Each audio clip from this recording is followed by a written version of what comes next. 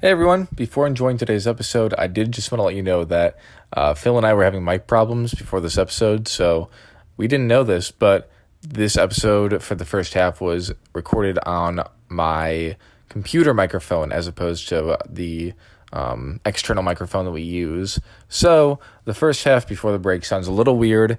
Our guest Matthew sounds good, but Phil and I are a little quiet. So if you can, try to bear through that and then get to the second half. And then our part 2 of this episode will be recorded a little bit better. So thanks for dealing with that, and we hope you enjoyed today's episode.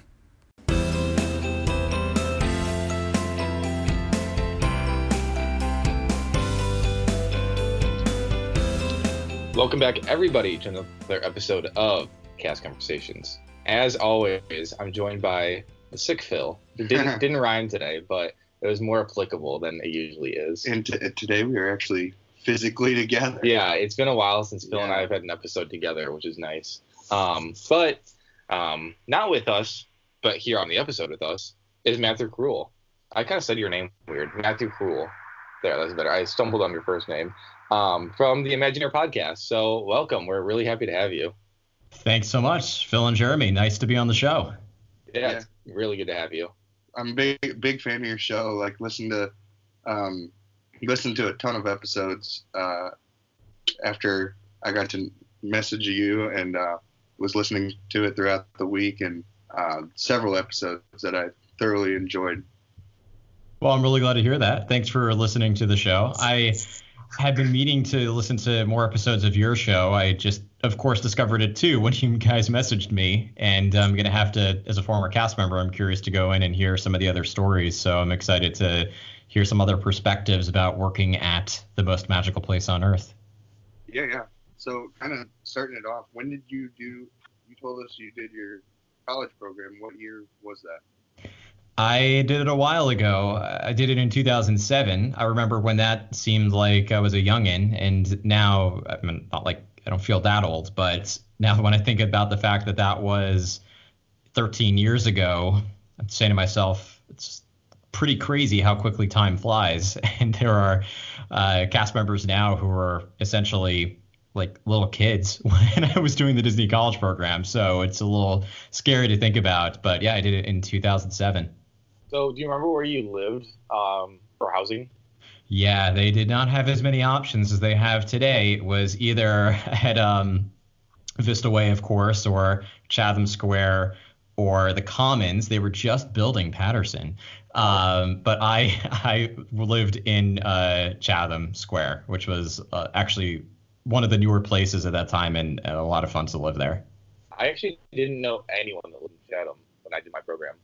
That's like the one location I never went to.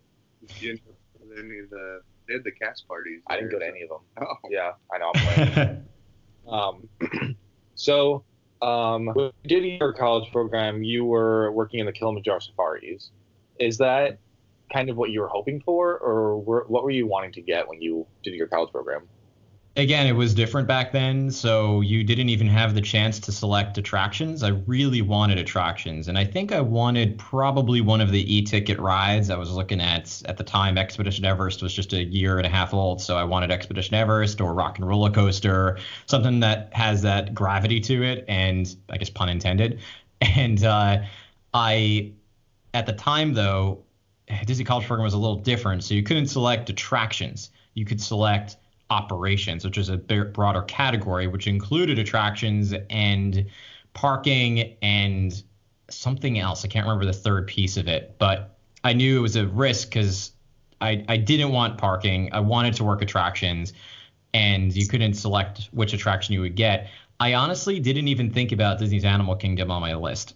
And when I thought, except for Expedition Everest, I wasn't thinking I really hope I get a job at Animal Kingdom and necessarily at Kilimanjaro Safaris.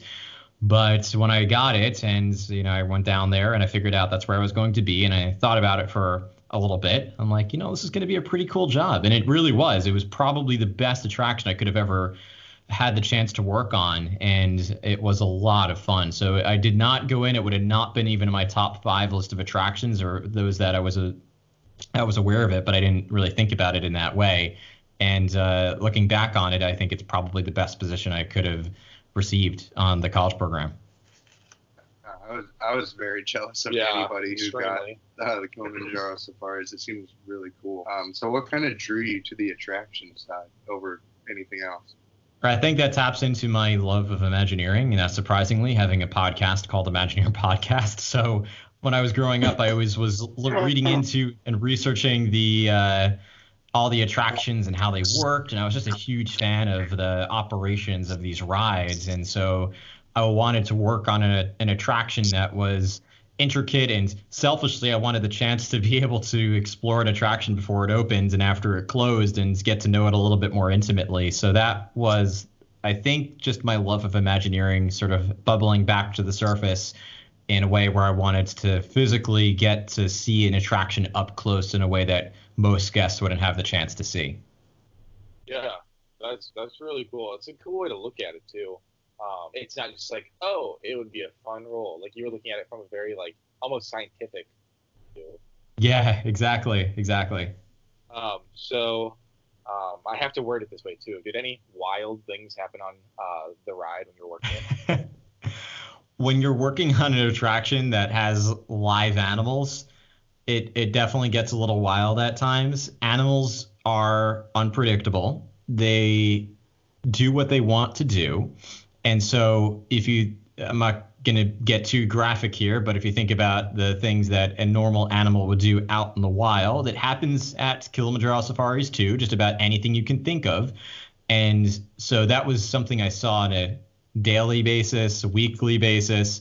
And it was always fun when that happens because there's a very, very small percentage of guests, I'd say, 1 in 1,000, that think, especially back in 2007, it was been a really advanced thing, that the animals on Kilimanjaro safaris were advanced animatronics.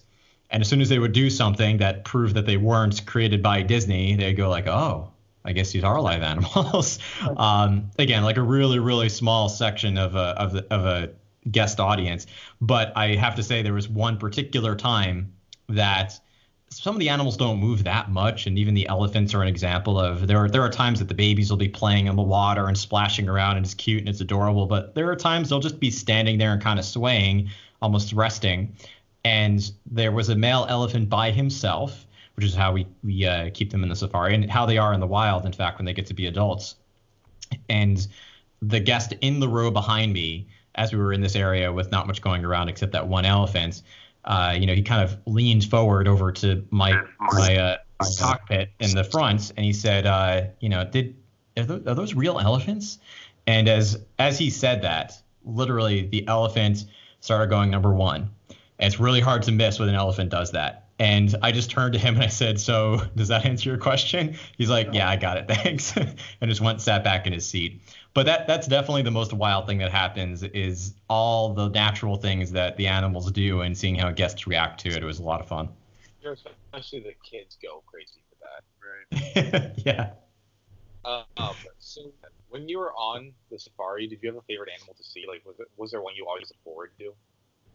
That's a really good question. You kind of grow a fondness for a lot of them as you do the attraction, because it's almost like they weren't pets, but it's almost like if you have a pet in your house, you just it's not quite the same, but you just get to see them and you get to know their personalities. And I never got that much closer to them. In fact, as cast members, we weren't really allowed to get closer to the animals. I was not allowed to touch the animals, even if they came close to the vehicle. So I was very much kind of separated in that sense. But I always loved seeing the giraffes. They're gorgeous animals, really gorgeous up close, and they tower over the vehicle. So it's really magnificent when you think about the fact that you would have trouble even climbing into this vehicle without steps or without the platform for guests in the back. And here's this animal walking by who's towering over the vehicle, and it's just really beautiful to see up close. I did love the elephants. The baby elephants are so adorable. In fact, any of the babies on the savannah are so adorable. The lions are always really fun to watch and interesting, and there's a lot of the animals that I grew a fondness for. But if I had to pick one, I'd say the giraffes were definitely a favorite. Well, that's a really good place to put it, because that segues perfectly into my next question. So you mentioned the baby giraffe, so I'm sure you heard about the giraffes that were born this time last year. Did you kind of feel like a connection to that almost because you would have been working with the giraffes that then had those babies? Yeah, it's weird to think about, but yeah, it's like watching your family grow up. Right.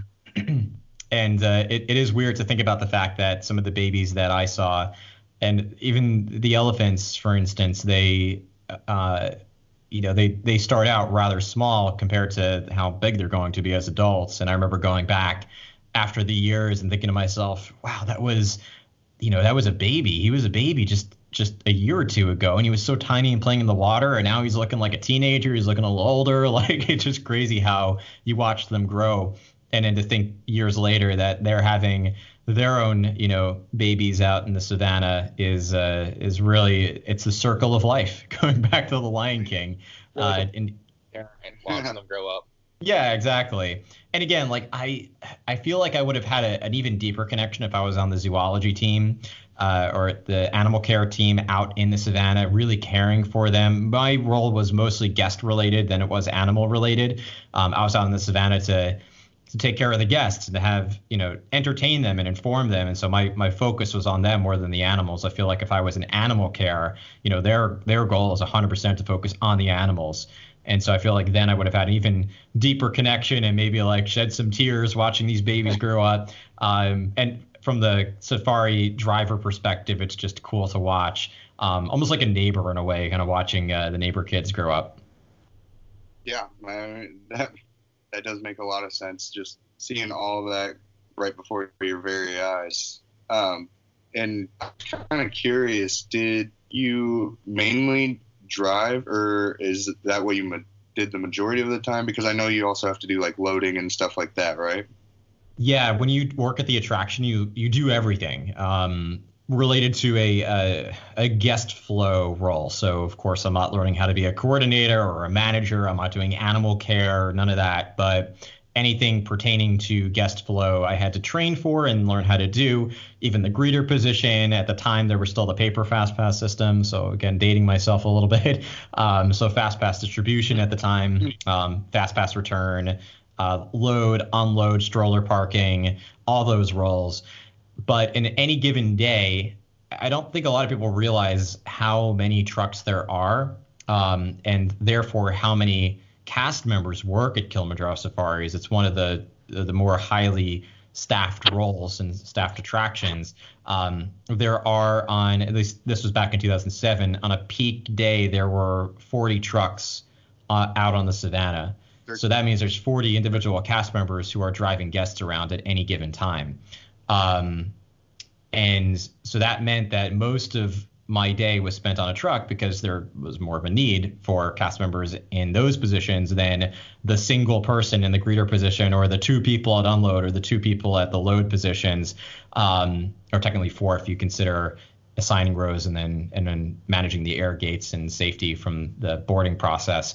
But yeah, most of my day, about three, and an 8-hour shift or 8-hour 45-minute shift, because they consider lunch to be unpaid. It's a break.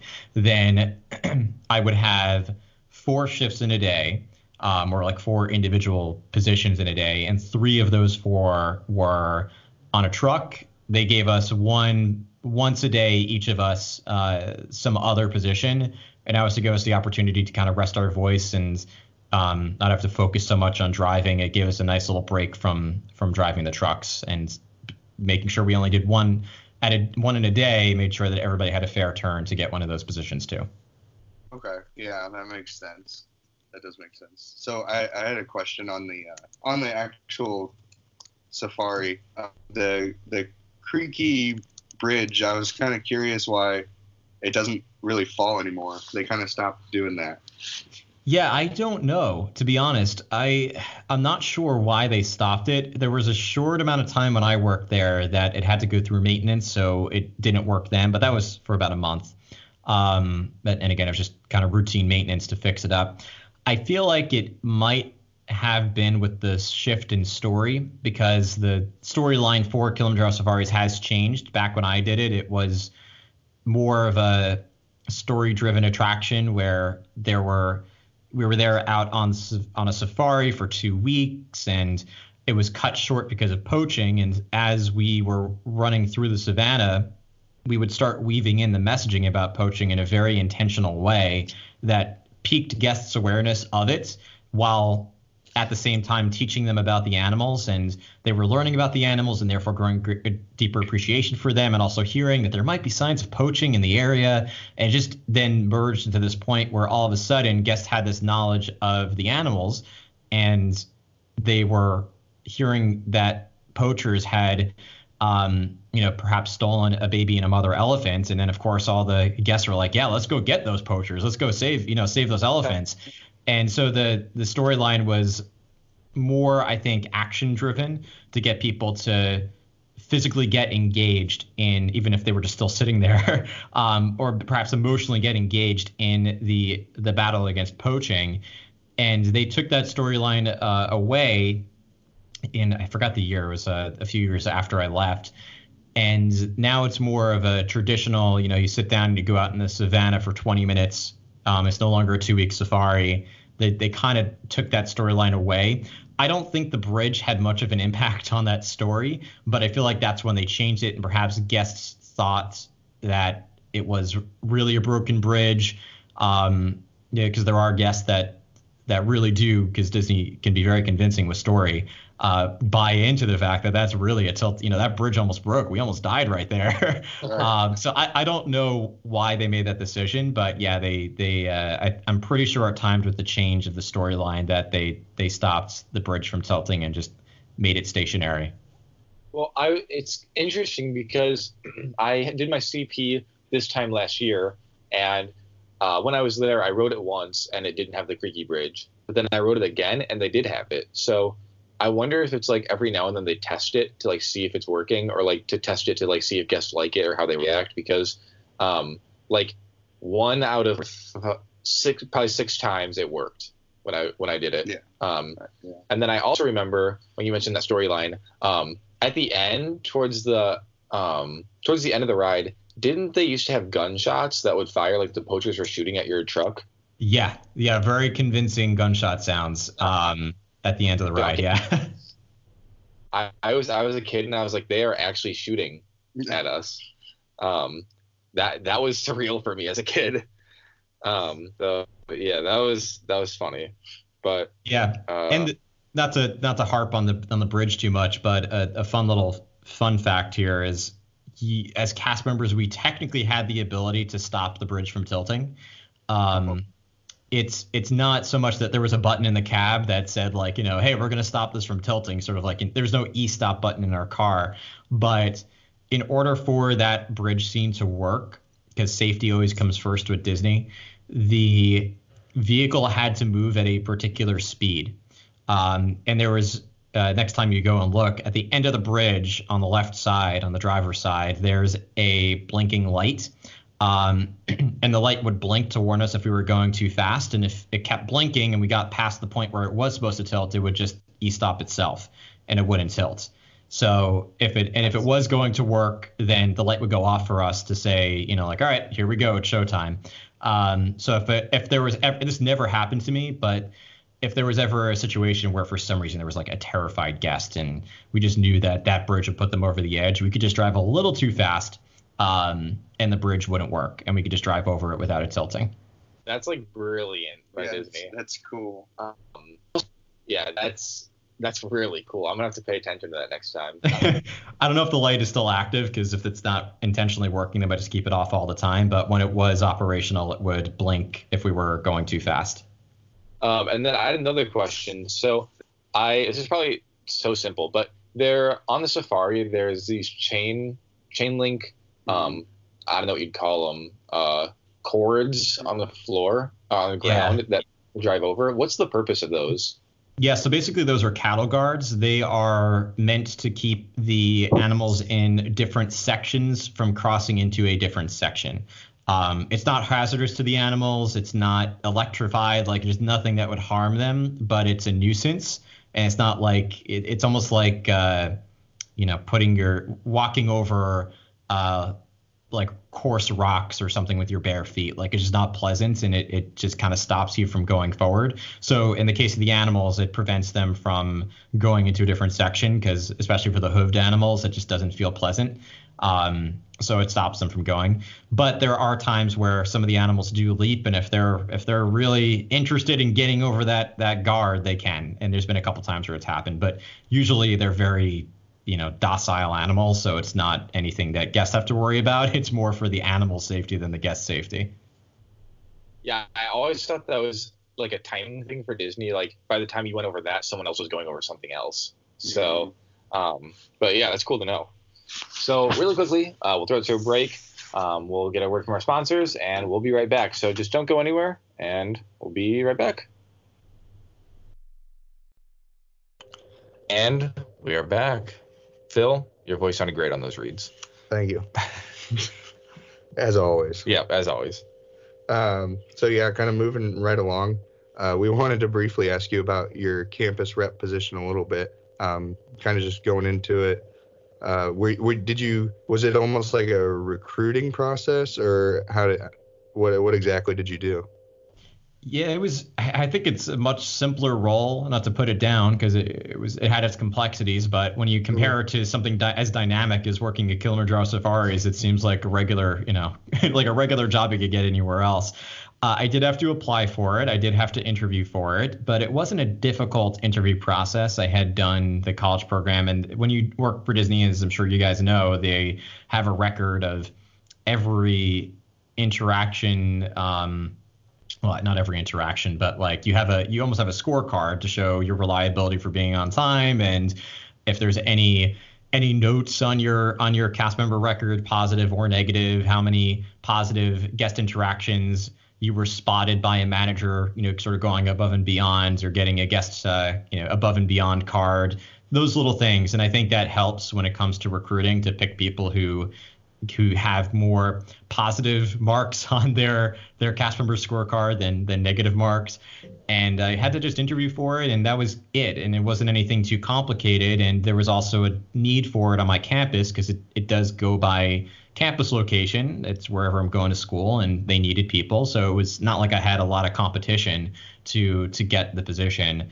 And after that, it was a really flexible type of work environment. The only specific time I had to physically be somewhere was when, again, this was kind of back in the day, when you would go to a presentation on campus with a recruiter, then you would apply with the recruiter and interview with the recruiter on campus. It was very different than now, where it's more of a remote virtual type of experience. Right.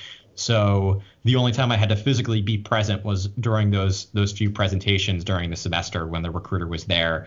Otherwise, my team of there was about 3 of us. We were equals. They were not like reporting to me or anything. When I say my team, it sounds like I manage them. There was like a team of 3 or 4 of us, and we would go around campus and hang up flyers and make ourselves available. We had like Facebook pages, and back in the early days of social media, there was no Instagram. We had the Twitter accounts for our campus, and sent out our emails. And I think we had a couple of meetings with some campus clubs and organizations, and tried to go into those schools and go into those clubs, I should say, and talk to them about the Disney College program. But our real goal that we were measured by was how many students we could physically get into the presentation with the recruiter. And then from there, it was the recruiter's job to get people to apply and to get people to, get accepted into the program. But that was our main goal, is on our own schedule, just try to do grassroots marketing efforts to get students to attend the live presentation. Okay, yeah, that makes more sense. I was a little unsure at first what you did, but it seems pretty cool, because it's a simple position, but you still get to represent the company in a way. And you get all the perks that come with it, which is one of my incentives for wanting to do it. So anytime I went down to Disney after, as a campus rep, I still got the free access to the parks, except for blackout dates, and the discounts on the hotels and the merchandise. So it made my my Disney trip's a little bit more affordable as a college student, so it was an easy job to do. Yeah, that's very cool. I didn't even know about that, or I'm not sure if it's still a thing or not. I don't think so. Yeah, because I guess it's all digital now. But yeah, that would have been a really cool position to have, just like while going to school for sure. All right, kind of moving into your professional internship that you had you said it was in marketing strategy with the Disney Vacation Club. Is that correct?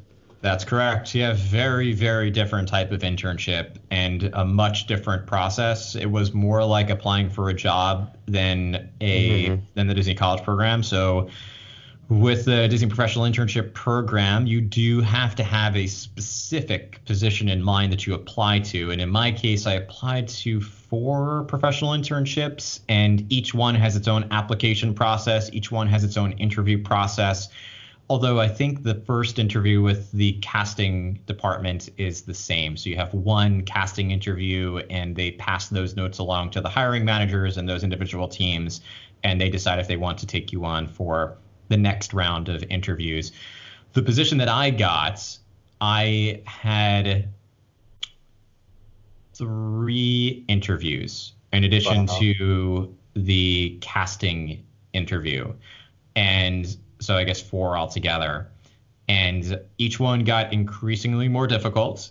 I think that the first one was casting. The second one was with the hiring manager. You know what? I think there were 3 altogether, not 4. I take that back, because the next one was with the hiring manager, and then the one after that was with the hiring manager and a few members of the team. And they, they definitely asked some difficult questions. And because I was applying to specific marketing strategy roles, I went to school for marketing. It made sense. They asked academic questions that only someone who had a degree in marketing or was pursuing marketing and took marketing classes would be able to answer. At least they'd be able to answer in the way that they're looking for.